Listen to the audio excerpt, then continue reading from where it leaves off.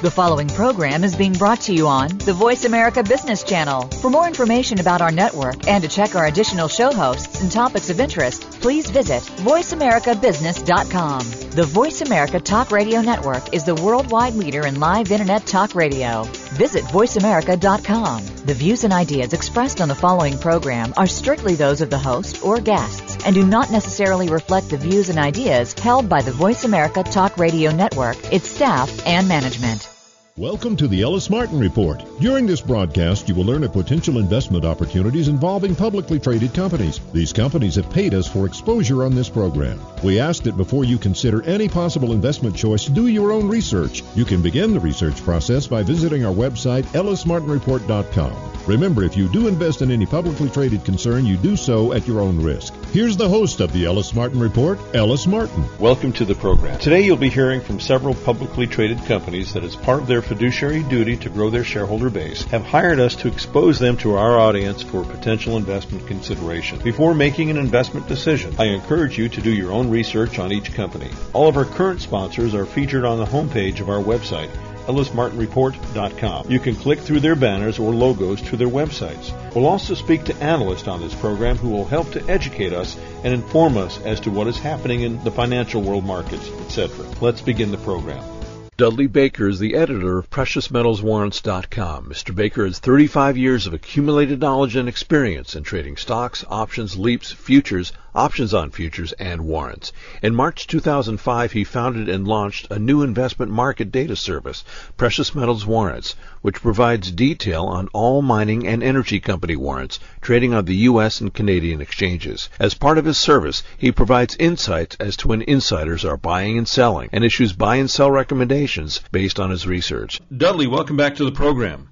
Good to be here, Ellis. You know, you and I have been in this business for quite some time, Dudley, and we've been recommending in a variety of ways that people take advantage of depressed prices because they're here, and as a contrarian, the best time to get in is when everybody else is selling. But I have no reason to believe that getting in anytime soon, at least before the end of the year, is a wise thing because we don't know, as Chubby Checker would say, how low it's going to go. Well, the last few days have been pretty exciting for the gold market. And let's just say, nobody knows exactly where we're going. All we know is where we've been in life. Right now, I've got to believe we've clearly broken out of a big triangle up there. And one of the other analysts that we love to listen to from the big picture standpoint clearly has been seeing us several days ago breaking into at least the 1,500 range. And then, of course, you couple this scenario with tax loss selling season as well, and it's like, holy smokes. I'm amazed even today here that a lot of the stocks are holding up, the juniors and the exploration companies, better than I would have expected with this significant pullback in gold over the last several days. Some of those could actually be approaching the bottom. So this time right now, it's going to test every investor. What do you believe is the future for gold and the gold stocks? And you have to decide that. You can listen to any analyst. You can follow me and my views, and I'm never going to be right all of the time. Nobody out there is going to be right all of the time.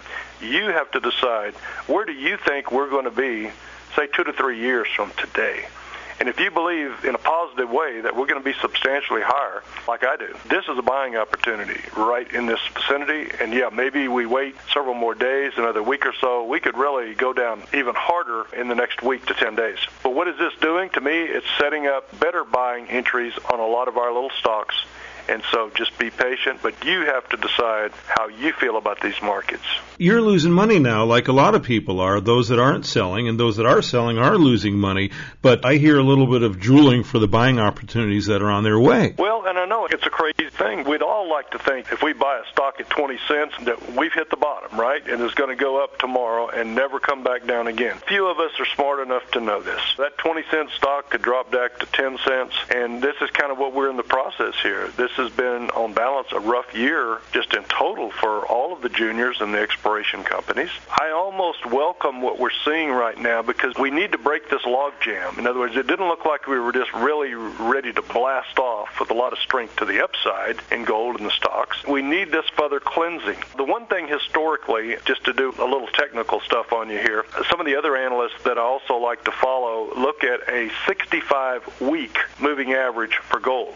that has usually contained the downside damage, and we bottomed really, really close to this, going all the way back to 2001 when we started this bull market. Right now, the 65-week moving average is coming across at about 1526 on gold. We could easily go back to that 1526. We could break it and just break right below the 15, just slightly below, get down in the 1400 range. But I don't think we're going to go substantially below that number. That's been a magnet out there for quite a long time. Again, I do put a positive spin on this.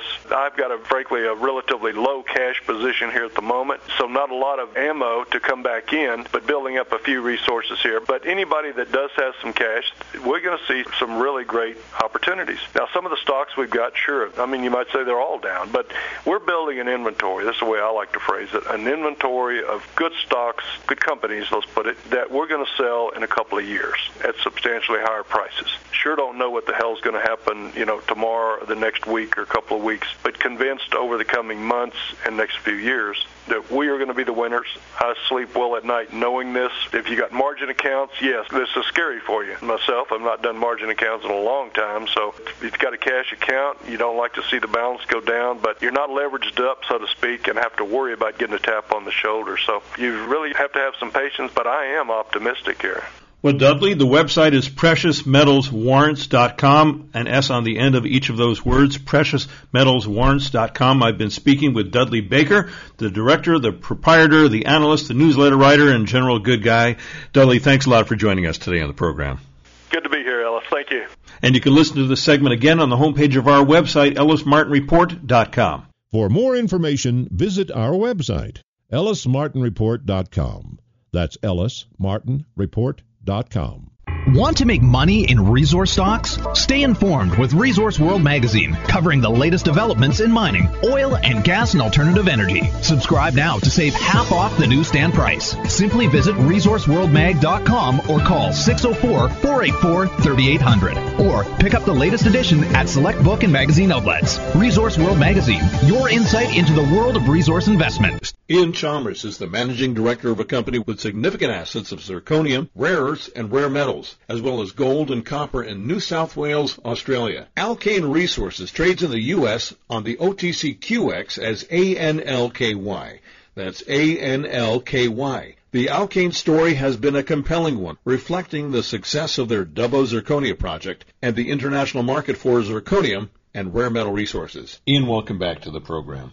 Hi, Ellis. Nice to be with you again. Now, you've been on the road a great deal lately. What have you been doing? I've just spent nearly 2 weeks in Hong Kong. There were actually 3 conferences there. There was a Daiwa, the big Japanese investment bank, that had a conference where I was participating, followed by a mineral sands conference, zirconium, titanium, and obviously because of our involvement in the zirconium industry, very important for us. And then followed up with a rare earth conference, which was very good also. Large attendances at both those 2 conferences, 450 at the mineral sands conference, 350 at the rare earth conference. A lot of good information, nowhere near the pessimism about the rare earth prices that the media seems to have jumped on it. The conference was very good in the sense that there was a far more optimism about the industry, where it was going to go. But certainly prices are down, but they're still way, way above what they were even 8-9 months ago. So prices are still very strong, and there was a great deal of optimism about where the industry was going to go. Speaking of zirconium and heavy rare earths, while you were on the road, your company released news about an ore reserve upgrade at Dubbo. Would you like to tell us about that? Basically, what we've done is publish an upgraded reserve statement for the Dubbo Zirconia project. This is a very important step because reserves are a step above resources. Resources just define the material in the ground, whereas reserves mean that there's an economic imprint, feasibility done on it. And so that 36 million tonnes that we've identified as open pitable reserves gives us at least a start-up or initial start-up mine life of 36 years. So it's a very important step with the project going forward. What is the potential revenue during that time period for the company? Substantial. Basically, the revenues are around about $500 million a year. So if you take $500 million and multiply it by 36, you get something like $18 billion revenue over that 36-year period. So it's a substantial project and substantial revenue-generating capacities. You know, I sort of did the math before doing this interview, and quite honestly, I couldn't believe my eyes. Of course, it's not the actual profit. I mean, the cash flow out of that's about, well, it's $300 million a year cash flow, which then multiplied by 36, you get something like $10 billion a year cash flow over that 36 years. So, yeah, it still is a very, very substantial return. That makes you a major player in any industry in Australia, correct? It does. Yes, it does. Yeah, and certainly a major mining operation, and importantly for us, a very significant player in the zirconium industry and the heavy rare earth industry, which is really where we've been targeting now for 15 years. When you're talking about that kind of revenue, what will you be doing with the money? It's a good question, actually. I mean, we genuinely believe we can pay dividends. I mean, that's the board's strategy. We've had it now for a number of years. We felt that when this project got up in production, that would be the capability. Again, once we've paid back all capital, facilities, etc., we're in a position to pay dividends, and major shareholders believe in that concept as well. So we genuinely believe we'll be a significant dividend-paying company. Now, you expect to be going into production with gold at the Tomingley project in 2013. Let's talk about that. There's a process for approvals, an environmental impact statement. There's a process that the state goes through, and one of the final stages is that it goes on what they call public display or public exhibition. So for 28 days, that environmental statement or that environmental report is available to the public. People can look at it, they can comment, they can lodge objections. So it's an important part of the process. And once that 28-day period's up, if there are no substantial objections, the state then usually approves the project to go ahead. If there are significant issues, then we have to come back and address them and make sure that we comply again. And eventually that goes back to the state, who then decide, have we complied, have we met all the new conditions. So we remain very confident the project has no other major environmental impacts. Pretty confident we'll get the final go-ahead sometime in the new year. It may be February, March before we get that go-ahead, but at least this is another big step forward. Well, you've got a great deal of work to do between Dubbo and Tomingley with the jobs you're creating for these two projects and those teams. How are you handling the infrastructure of the company itself? Again, important thing. I mean, historically, we've run two development teams, one for the gold project, one for the zirconia project, and those two teams are intimately involved with taking it forward. Now, obviously, when you go from conceptual feasibility study through to construction, the whole thing changes. So Alkane, over the next 6 months, we'll go through a transition where we'll take on senior employees to take the Tomingley project through development and then into production, and then obviously put on all the operating staff when we're ready to go. With Dubbo, we're still a good 12 months away from getting to that point where we can start proceeding. We've got to get the financing in place, the approvals in place, and that should be the target for that's by the end of next year. Then Dubbo will go through that next transition. Fortunately, the area we operate is an area with a substantial existing workforce. I mean, it's a major agricultural region. It also has a number of significant operating mines. So there is a good workforce that's already available, and we don't really anticipate having difficulty getting the right people to run these projects. Now, you mentioned financing. What kind of money do you need to get both these projects going? Are you going to the market for it, or do you have other ways of raising the cash? With Tomingley, it's about 90 million Australian dollar capital cost. We have a $45 million facility on offer to us from Credit Suisse, the large international bank. The other 45 we'll have to raise, and we're looking at the options of doing that, and that probably will mean us going to the market at some stage to raise that $45 million. Now, Dubbo, I said, still 12 months out. The total capital for that was about $890 million, but on that $890, there's something like $180 million of that is made up of contingencies and EPCMs, add-on type things. So we think the actual real number will be closer to 750 or 800 for that project going forward. And right now, there are a number of options available to us, and one of them's a small strategic sell-down of part of the project, and we think we can do that with an escalator to NPV value. So the current model has an NPV of $1.2 billion. We think we could sell 10% for maybe $200 or $300 million.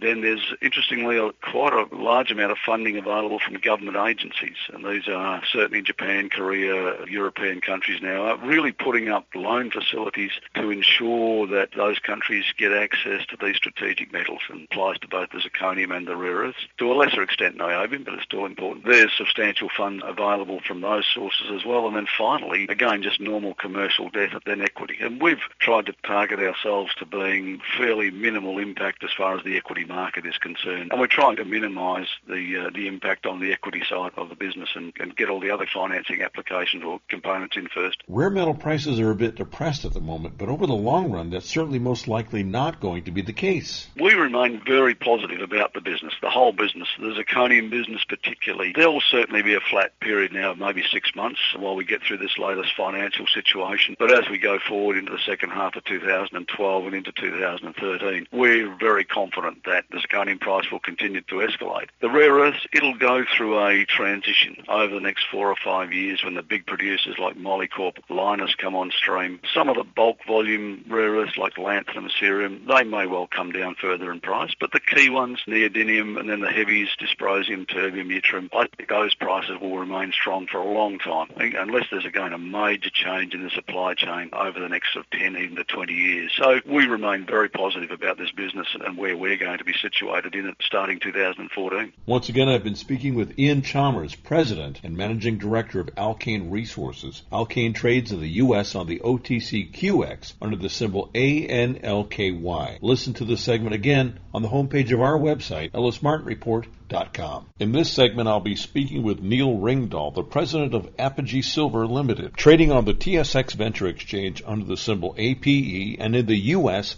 as AGEEF. Apogee Silver is a dynamic Toronto-based junior exploration and development company with a strategic focus on advanced stage silver, zinc, and lead deposits in world-class mineral districts in South America. Apogee's primary focus is the Pulicayo-Paca property located in southwestern Bolivia. Apogee has been advancing the property since 2006 through a joint venture agreement with Golden Minerals Company, formerly Apex Silver. Apogee is also exploring the Caxinal silver property located in northern Chile. Apogee has a recent share price of 18 cents and is a paid sponsor of the Ellis Martin Report. Neil, welcome to the program. Thank you very much. Why don't you introduce Apogee to our audience? Well, Apogee is a silver-based mining company listed on the Toronto Venture Exchange under the symbol APE. And we're a silver-focused mining company with our main assets in Bolivia and Chile. We have 3 projects with all with 43-101 resources. The strategy is to develop our flagship project, which is Pulicayo resource in southern Bolivia, and bring it into production in the near to medium term. And then from there, we'll grow the company. We've got a very strong base of shareholders, including Lean Mines, who own just under 9% of the company. Sprott Asset Management, really Eric Sprott's Mr. Silver in the industry, as you know, and that company's got just over 18% of the company. And we're also supported by a number of other funds, including Pine Tree, Aberdeen, and the Chinese Mining United Fund, which is a group of 3 Chinese companies that have also taken an interest in us. And I think we've got a fairly favorable valuation compared to our other silver peers, silver producers. Now, you recently announced with regard to the Pulicayo deposit a 43-101 compliant resource of 29 million ounces indicated silver and 26 million ounces inferred. That's close to a potential $1.7 billion in resource, quite prolific. How advanced is this project? Well, we've just completed a rather large drilling program for that resource update, about 23,000 meters of drilling, and we're continuing our aggressive drilling program. It's an old historical mine that produced over 600 million ounces of silver between, I think it's 1883 and 1958. It was nationalized in 1958, and unfortunately, not a lot of money was spent on developing the infrastructure, so it closed around about the same time, and it's been closed ever since.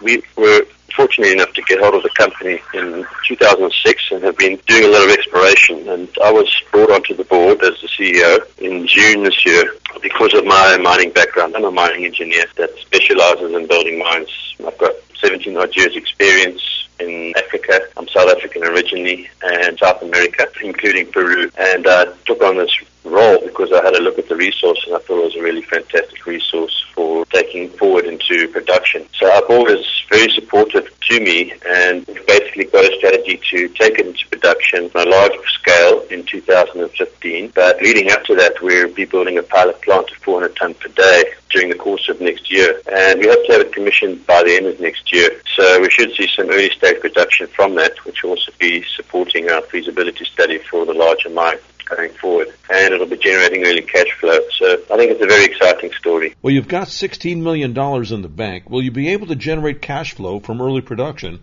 to continue on with further exploration efforts in that area? Certainly, once we get the plant running and the mine running, we will be able to generate free cash flow from there to be able to continue our exploration. But we're still calculating the numbers and as part of our feasibility study, but I've got a vision of growing the mine to around about 8 million ounces produced per year, hopefully around 2015. But that's subject to what comes out in our feasibility study. And to grow a mine that size, we'll obviously need to finance that and take it from there. With Sprott and Pine Tree and the others that you mentioned, that shouldn't be a problem should you need to go back and obtain more capital down the road. Absolutely, and we're also looking at debt financing facility with the pension funds in Bolivia. Some people are concerned about Bolivia as an investment destination, and I think it would be really good if we could reduce that sovereign risk by actually raising cash locally. And we were initially a little bit not concerned about whether this is really that feasible, but I've heard that Pan American Silver were able to raise $60 million for their mine, San Vicente in Bolivia. We feel we were able to raise a fair amount of money that way. Although it's not a done deal yet, it's something we're definitely looking at. Are you building a strategic relationship with the local government? Absolutely. We're actually partners with the government in this venture. The mines are all nationalized, so we have a lease agreement that gives us 100% control of the asset for a 2.5% royalty, which goes to Compañía Minera de Bolivia, which is the Bolivian state-owned mining company. And then we also pay a 1.5% royalty. There's a total of 4% royalty for the rights to the property. And we have two partners, one of them being the government and the other one being the community. And I think that really helps us a lot because it's good to have your community on side when you're going through permitting processes and so on. Relationship with the community and the government is everything in that part of the world. And, we take that very seriously to make sure we maintain good relations, healthy relations with the local communities. Often mining companies overlook these things and end up having problems with the communities. We've taken the stance that we want to develop this mine for Bolivians. It's in Bolivia, so it's a Bolivian mine, and people in the area must benefit. With a share price of 18 cents, how do you compare to your peers in the area? Tell us about your share structure as well, Neil. Our market cap is around $55 million at that price. We have just under 300 million shares outstanding, and we have, as of October, I think we had $16 million in cash, no debt. We do have some warrants outstanding. There are a few coming out at 14 cents this month, and then we have a few more coming through in May next year.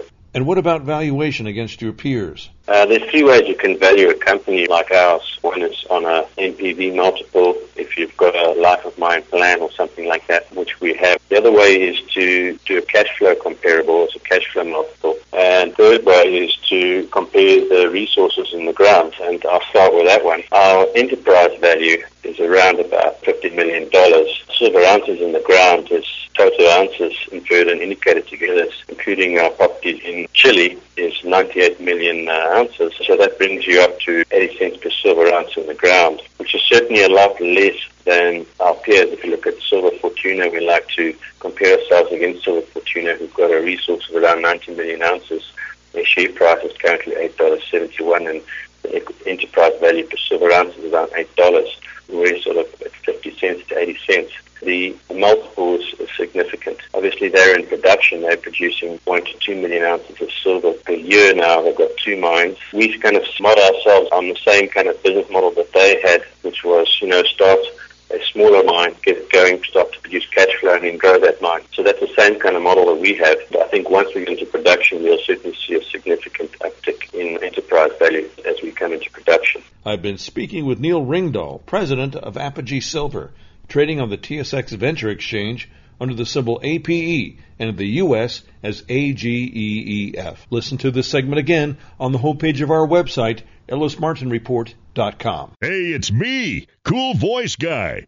Unless your brain is the size of a watermelon, like mine, you'd probably like to hear these segments again and again and again. Find us on the web at ellismartinreport.com. That's ellismartinreport.com. If you listen to all of them, your mind will be saturated with money juice. That's what I call it. That's ellismartinreport.com.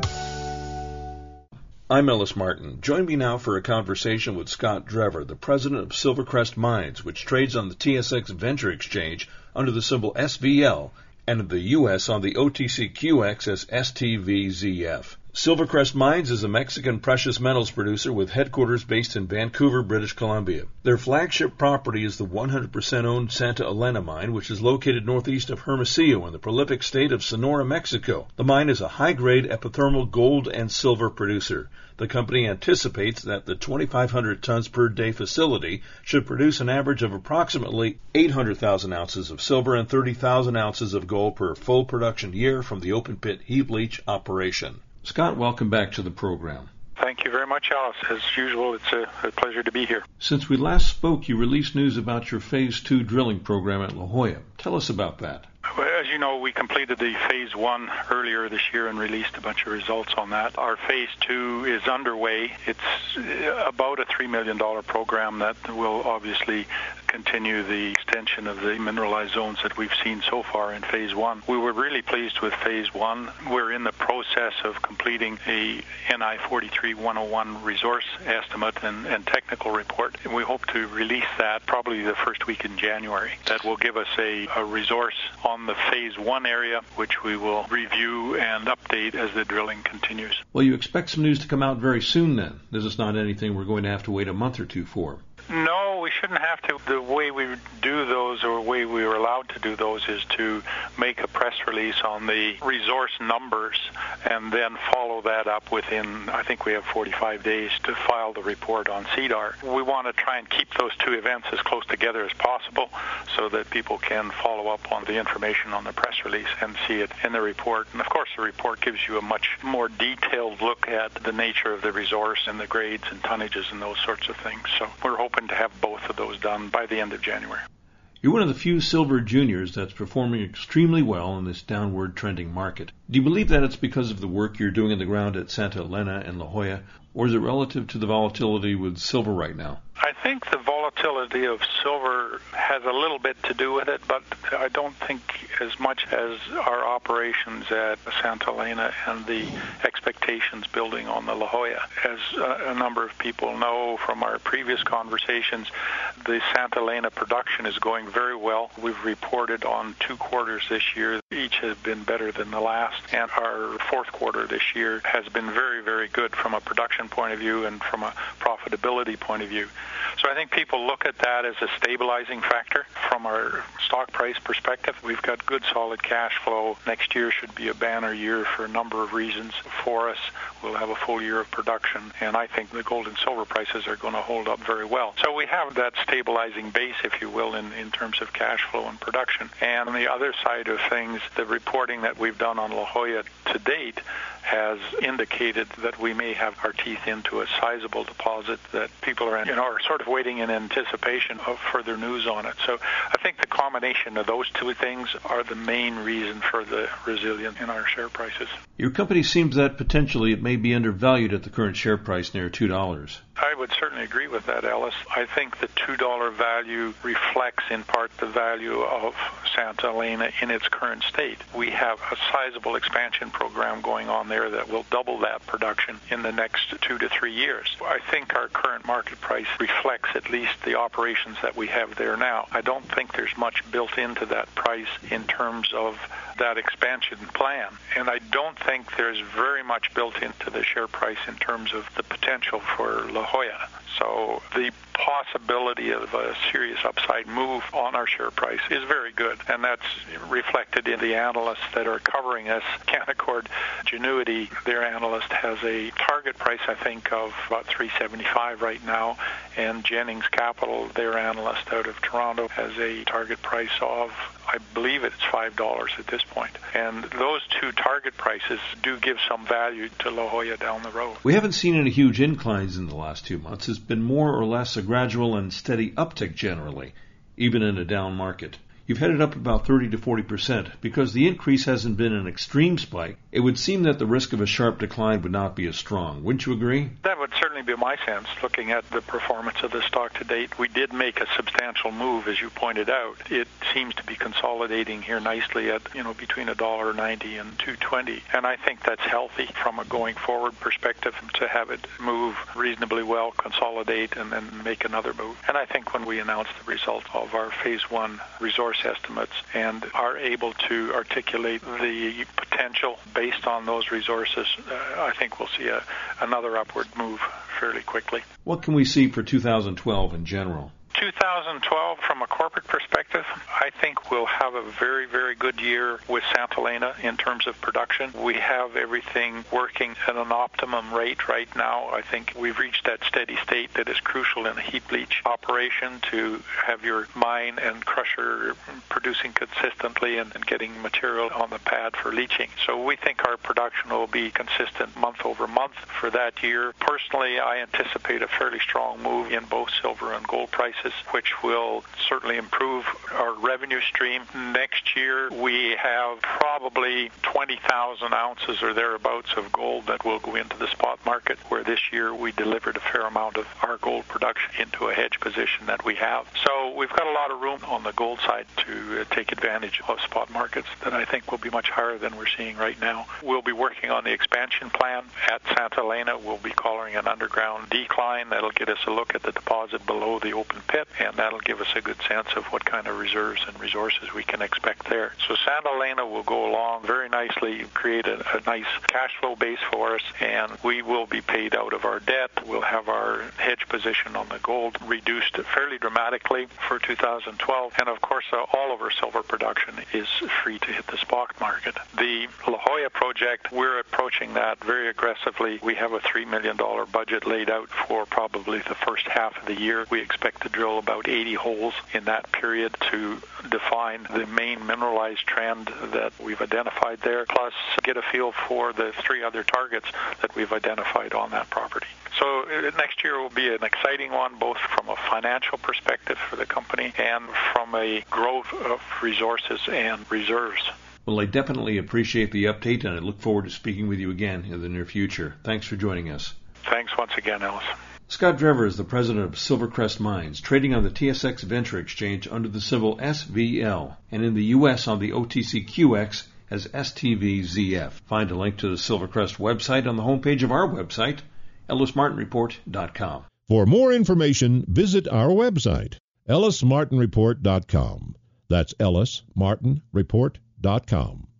Join me now for a conversation with Lorne Waldman, the corporate secretary for Silvercore Metals Incorporated, trading on the New York Stock Exchange under the symbol SBM. Silvercore Metals is engaged in the acquisition, exploration, development, and mining of high-grade silver-related mineral properties in China and Canada.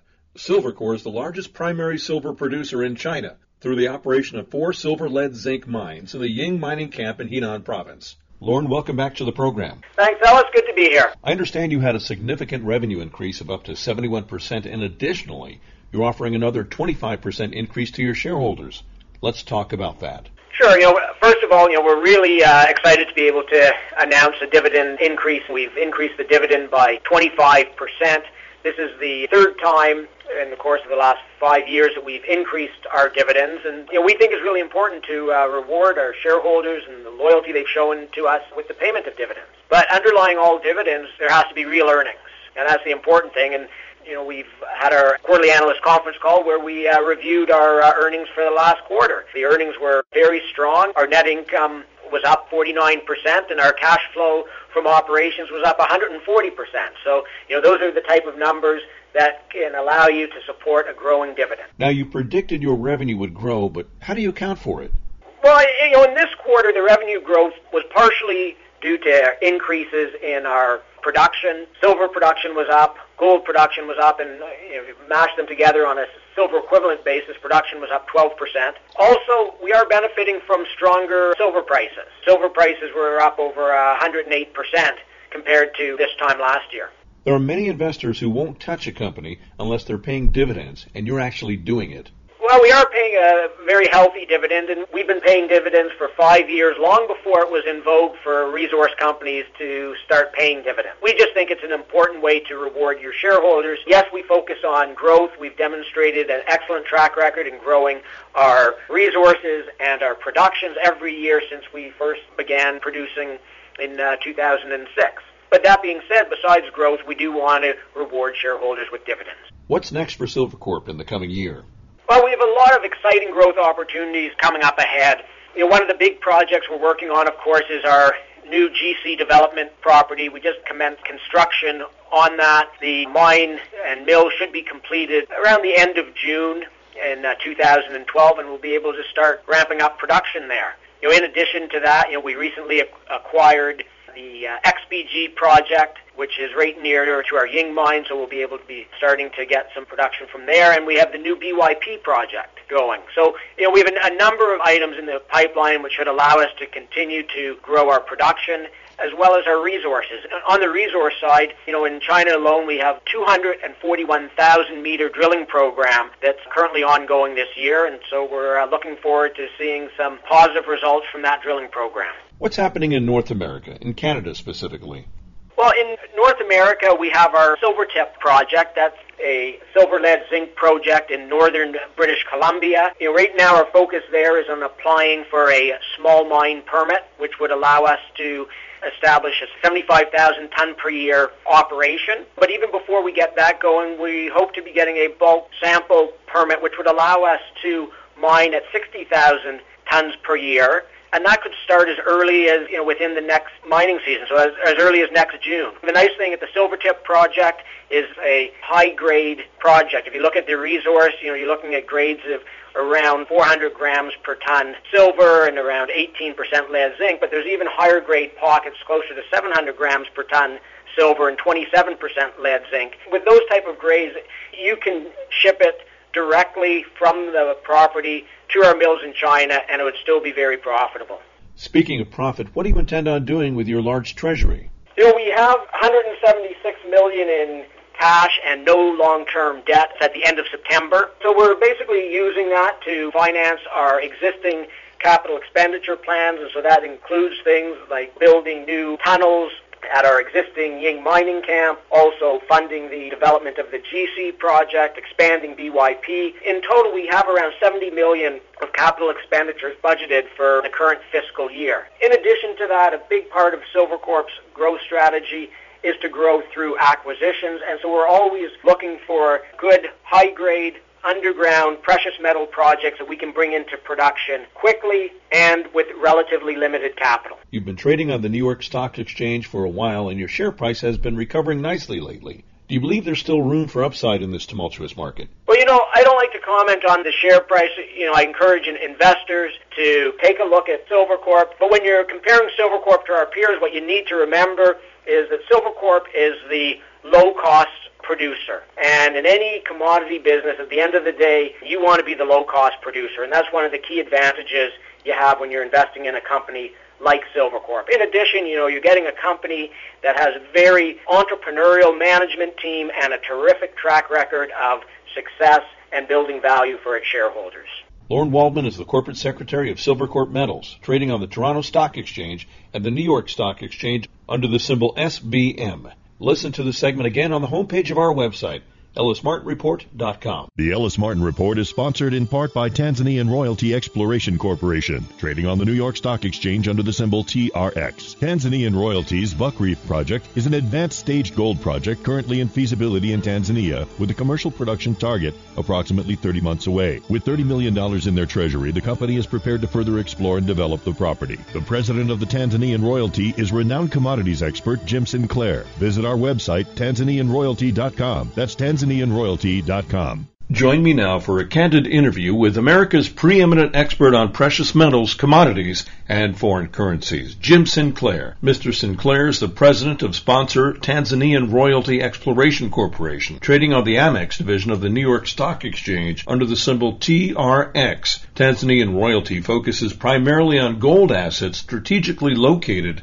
in the Lake Victoria Greenstone Belt of Tanzania, one of the most prolific gold-producing regions in the world. The company acquired a 55% interest in the advanced stage Buck Reef Gold Mine Development Project, which could see commercial production in 2014. Previously to helming Tanzanian Royalty, Mr. Sinclair was the founder of the Sinclair Group of Companies, which offered brokerage services in stocks, bonds, etc., operating in New York, Chicago, Kansas City, Toronto, London, and Geneva. He was an advisor to Hunt Oil and the Hunt family from 1981 through 1984 for the liquidation of their silver position as a prerequisite for the $1 billion loan arranged by former Fed Chairman Paul Volcker. Mr. Sinclair was a general partner and member of the executive committee of 2 New York Stock Exchange firms and the president of a commodities clearing firm, as well as Global Arbitrage, a derivative dealer in metals and currencies. And we're pleased to have him as a weekly guest on the Ellis Martin Report. Thanks for joining us today, Jim. It's a great day to be here. Now, looking back on 2011, what was the biggest event, in your opinion, affecting the financial markets, and how will this event continue to unfold in 2012? The biggest event facing the market in 2011 has been the ongoing crisis in focus of the media of the euro. The very interesting contradiction, though, is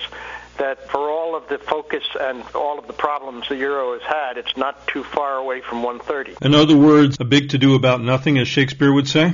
Well, it's just a very interesting point. It has to attract your attention. It's something that it's impossible to ignore. I mean, if you were long at 145, 130 would not be a pleasant place to be, or slightly under 130. But it's also very surprising with the depth of the problems and with the media and general investment house outlook that the problem is severe and not going away, that the price isn't really down at 119 or challenging the old low. If this isn't going to change in the near future, if we're not going to see those kinds of lows, then what will the media focus on next? The euro becomes boring because Germany fails to be totally self-interested, as was generally predicted. It's very possible that the crisis in the euro could somewhat grind on with these can-kicking efforts that we've seen, such as creating the international swaps in order to fund the ECB, in order to fund the banks in dire need of liquidity.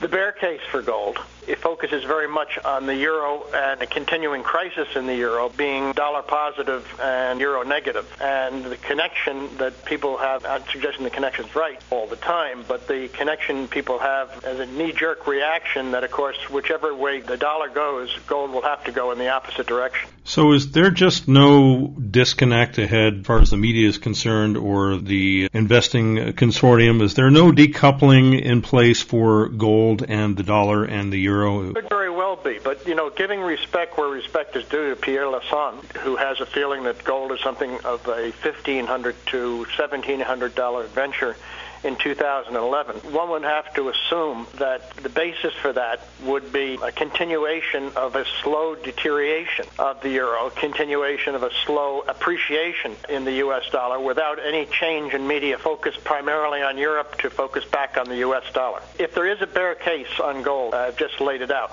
Well, what does that mean? If there is a bear case in gold, do we see a continued gradual contraction? In the first part of the question is there? And the key element really is the assumed modest but firm recovery in U.S. economic statistics. Over the balance of December, there's been feeling that the housing market is picking up and, the auto market has been improved but going sideways. And when it's all added up by general commentary, it's considered to be modest but continual improvement. I think that the possibility, if there is one, that there's a hole in that analysis, the bear analysis on gold, is that, in fact, the U.S.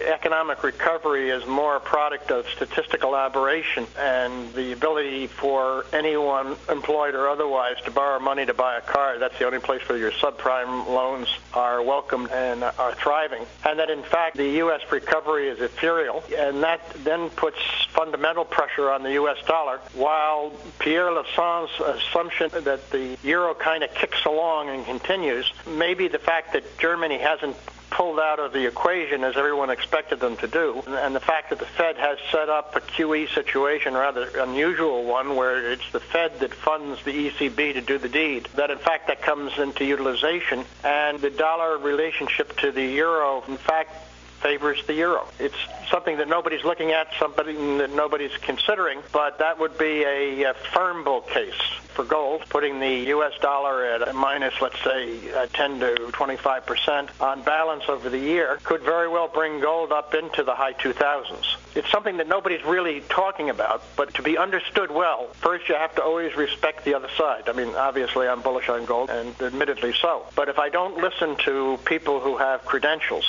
and who speak good fact and who have been relatively correct in the past, then I'm kidding myself. But out of the argument that argument comes possibly, rather than 1,500, 1,700, 1,700, 2,100. I think what I've just reviewed with you is an approach that most people haven't put any focus on at all. And as I sit here after Christmas relaxing on a beautiful day, before we talked today, and took a nice long walk and thought very deeply about what's going on, I had a hard time getting away from the one case that nobody's giving too much credence to. And that would be a fundamental realization that the economic recovery in the U.S. does not have legs, and quite to the contrary, that there's a very strong possibility that we might experience indices at lower lows before we have any kind of a meaningful recovery here. That would be the case for 1,700, 2,100. Does that well-thought-through perception have real legs in an election year with a media that's friendly No, to the in an government? election year, you'd expect everything possible to be done in order to benefit the statistics. But I think our listeners,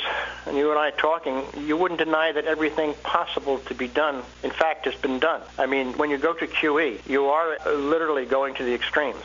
Unemployment has been extended. Tax cuts are still in place. And I think you and I can assume that during an election year, there's very little going to be done that's going to invite inflation. But all that has been done has at best given us a modest recovery. The assumption that it's an election year, therefore economics should improve, has to be built on the foundation of the effectiveness of the tools at hand and the tools that have been used to create an improvement at this point in time. In retrospect, it's created a modest improvement, highly statistical. Unemployment's not really reversing itself. Housing market is not really reversing itself. And yes, you have to give respect to that possibility, but think for a moment if it didn't happen. Well, I almost don't know where to follow this up, Jim. To say that that's a case we should look at it. It's a case that's not being looked at. What you're saying is not ravingly popular, but it is pure common sense based on historical precedent. And if you were a betting man, you would put money on exactly what you said, that all stops will be pulled in order to create some sort of a meaningful recovery in an election year. But then you've got to step back and say, well, what have they got left they haven't done? And there's not really a whole lot there. QE3 could be. Might be. We'll assume that everything, Operation Twist, waste of time. Maybe a year or two or three from now it might mean something, but it has no immediate impact. Fiscal stimulation, it's been all monetary. I mean, the degree of fiscal stimulation as compared to monetary stimulation just doesn't exist. And fiscal stimulation has historically been very much a part of some degrees of recoveries. Experience of 1932, through most of the things they had at it, nothing really happened. There is a reasonable possibility that the one case that's not being examined, which is a negative fundamental dollar case, might be what we're going to see in this period, which is clearly a transition period. The end of 2011 through 2016, cyclically, is the last leg towards full valuation, if it is to occur, on the precious metal side. My own feeling is gold will work its way back into a system, but, that's an entirely other subject. We really just need to be vigilant in watching both the statistics that are released and also watching, shadow statistics, for example. There is a constancy in eliminating from the present statistical equations all the changes that have taken place over the last many years. And going back to what things would have looked like in 1970, you had the same certain metric factors come in. As I say, I've been thinking about it an awful lot. I have a great respect for Pierre Lassonde. When I put Pierre's argument together, which is a 1,500, 1,700 argument, I asked myself, what's the only thing in that argument that would have a different effect, where, in fact, the euro-dollar relationship may favor the euro? They kick the can pretty good. They can possibly continue to kick the can if, in fact, the U.S. economic statistics stay as they are or become more robust. So to sum up, can we see either $1,600 gold in a year or a range between $1,700 and $2,100, which is still modest? I'm taking the $1,700 to $2,100 expectation. For 2012? Right. Pierre would be looking for 15 to 17. As the president of Tanzanian royalty, how does any of this affect your leadership of the company during the next year? Both arguments on a strict analysis of potential profits as a result of an operation continue enthusiastic expansion of all the programs that you have. You'd really need a very significant drop in the price of gold, because at what we call a half-gram cutoff, that's where you figure out how much gold in your 43-101s that you have. It's the basis for your definitive feasibility studies. The SEC requires that we use an average of the last 3 years in gold. So all of the figures are based on $1,024. So following the indications of the regulators, not everybody does, and you don't have to. You can speculate at different prices if you choose. But when you do your studies, they have to be done at 1,024. I don't see any situation that puts 1,024 into danger, no situation, therefore, putting the profit margin into danger. Therefore, as a business, no situation which would put the entity as a business in danger. What markets do is their own thing. But the question you asked is a business question. And so the projections on which we've made the investments are at a price of gold, which is so conservative that there'd be no need to do the opposite, which would be to slow down and to protect. We project 2 years forward, and that projection, I think, is sustained by any analysis of the market now. That's a business answer to your question. Well, that's the one I wanted, actually. So, And, sometimes you can't let markets and the wildness of markets today and the illegitimacy of markets in the sense that they're so manipulated. Take your eye off the ball, which is that you're going to be running a plant, you're digging a hole, you're processing ore, and you're delivering to a marketplace. And in between there's a thing called a profit margin. And as long as that profit margin is sound and qualifies you in terms of an internal rate of return, then the business goes forward. In fact, I honestly believe that the future of all gold shares are that they're going to go back to exactly what they were in the 1940s. They're going to become the utilities. They're going to be yielding situations, and they're going to compete on price for many reasons, of course. But a very important reason for their competition will be their willingness and capacity to pay dividends.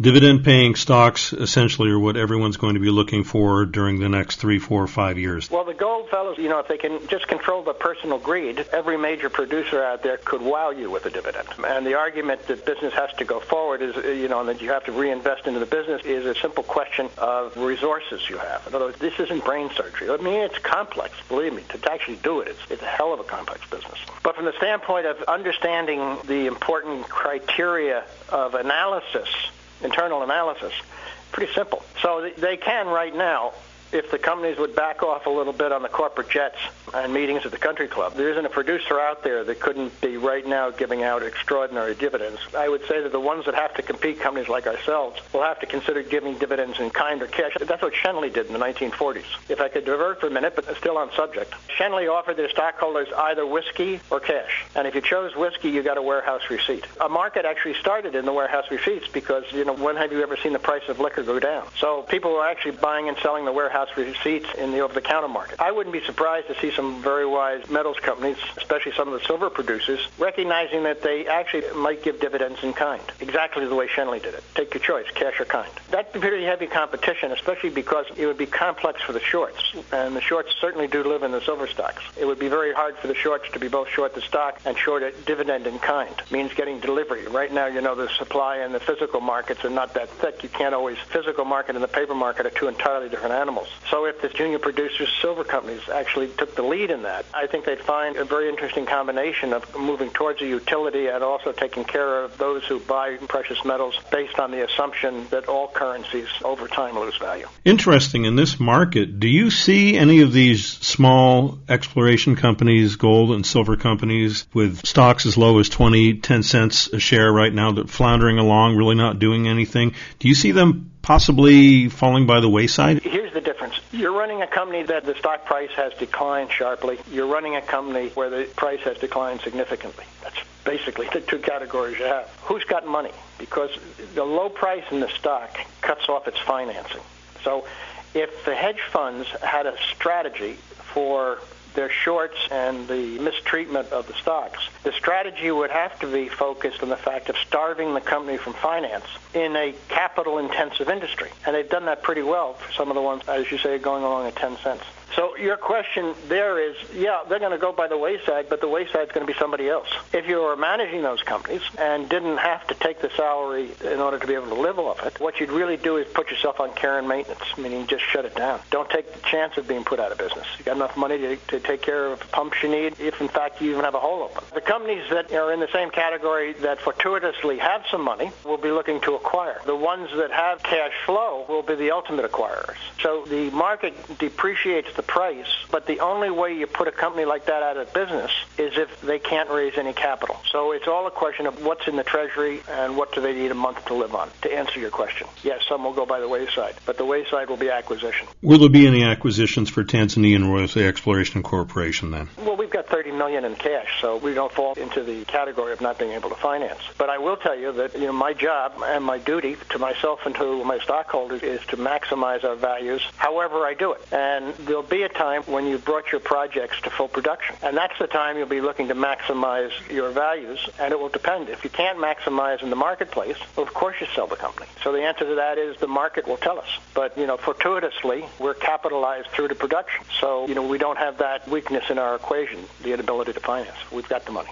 Yet you're not really a gambler. You're a conservative individual, I would say. Well, I'm a speculator as an individual, but not as a businessman. As a businessman, you could not be more conservative. Well, you couldn't wear two more different hats then, could you? No. Well, basically, I was considered to be the largest gold trader in the 1970s market. I'm certainly not in this one because of the violence in the marketplace. And, of course, when you're 35, you don't believe you could ever fail. And when you're 70, you know better. Okay? So, yeah, I run a business on a very conservative nature. Cash is king, and cash is the only thing that will keep the gold exploration junior development, junior producer from being gobbled up by somebody else. Well, Jim, as usual, I've enjoyed speaking with you today, and I wish you a wonderful new year. I look forward to speaking with you next week. And I enjoyed very much looking at both sides of the equation. I thank you for that opportunity, because if you lose respect for others' views, you're stupid. I appreciate what seems to be a really unbiased attitude about the way you conduct your speculation, your analysis, and the way you helm your company. Thank you for giving me the opportunity to discuss it. I gave my CFO his instructions. Protect our capital with your life. Okay. I've been speaking with Jim Sinclair, the president of Tanzanian Royalty Exploration Corporation, trading under the symbol TRX on the Amex. Just type in TRX. Listen to the segment again and find a link to Tanzanian Royalty's website on the homepage of our website, ellismartinreport.com. You've just heard opinion, commentary, and dissertation involving publicly traded companies seeking your potential investment. They paid us for the privilege. Invest at your own risk and only after doing extensive research. Find our sponsors and listen to segments of this program again on our website, ellismartinreport.com. Thanks again for listening to the preceding program, brought to you on the Voice America Business Channel. For more information about our network and to check out additional show hosts and topics of interest, please visit voiceamericabusiness.com. The Voice America Talk Radio Network is the worldwide leader in live Internet talk radio. Visit voiceamerica.com. The views and ideas expressed on the preceding program are strictly those of the hosts or guests and do not necessarily reflect the views and ideas held by Voice America Talk Radio Network, its staff, and management.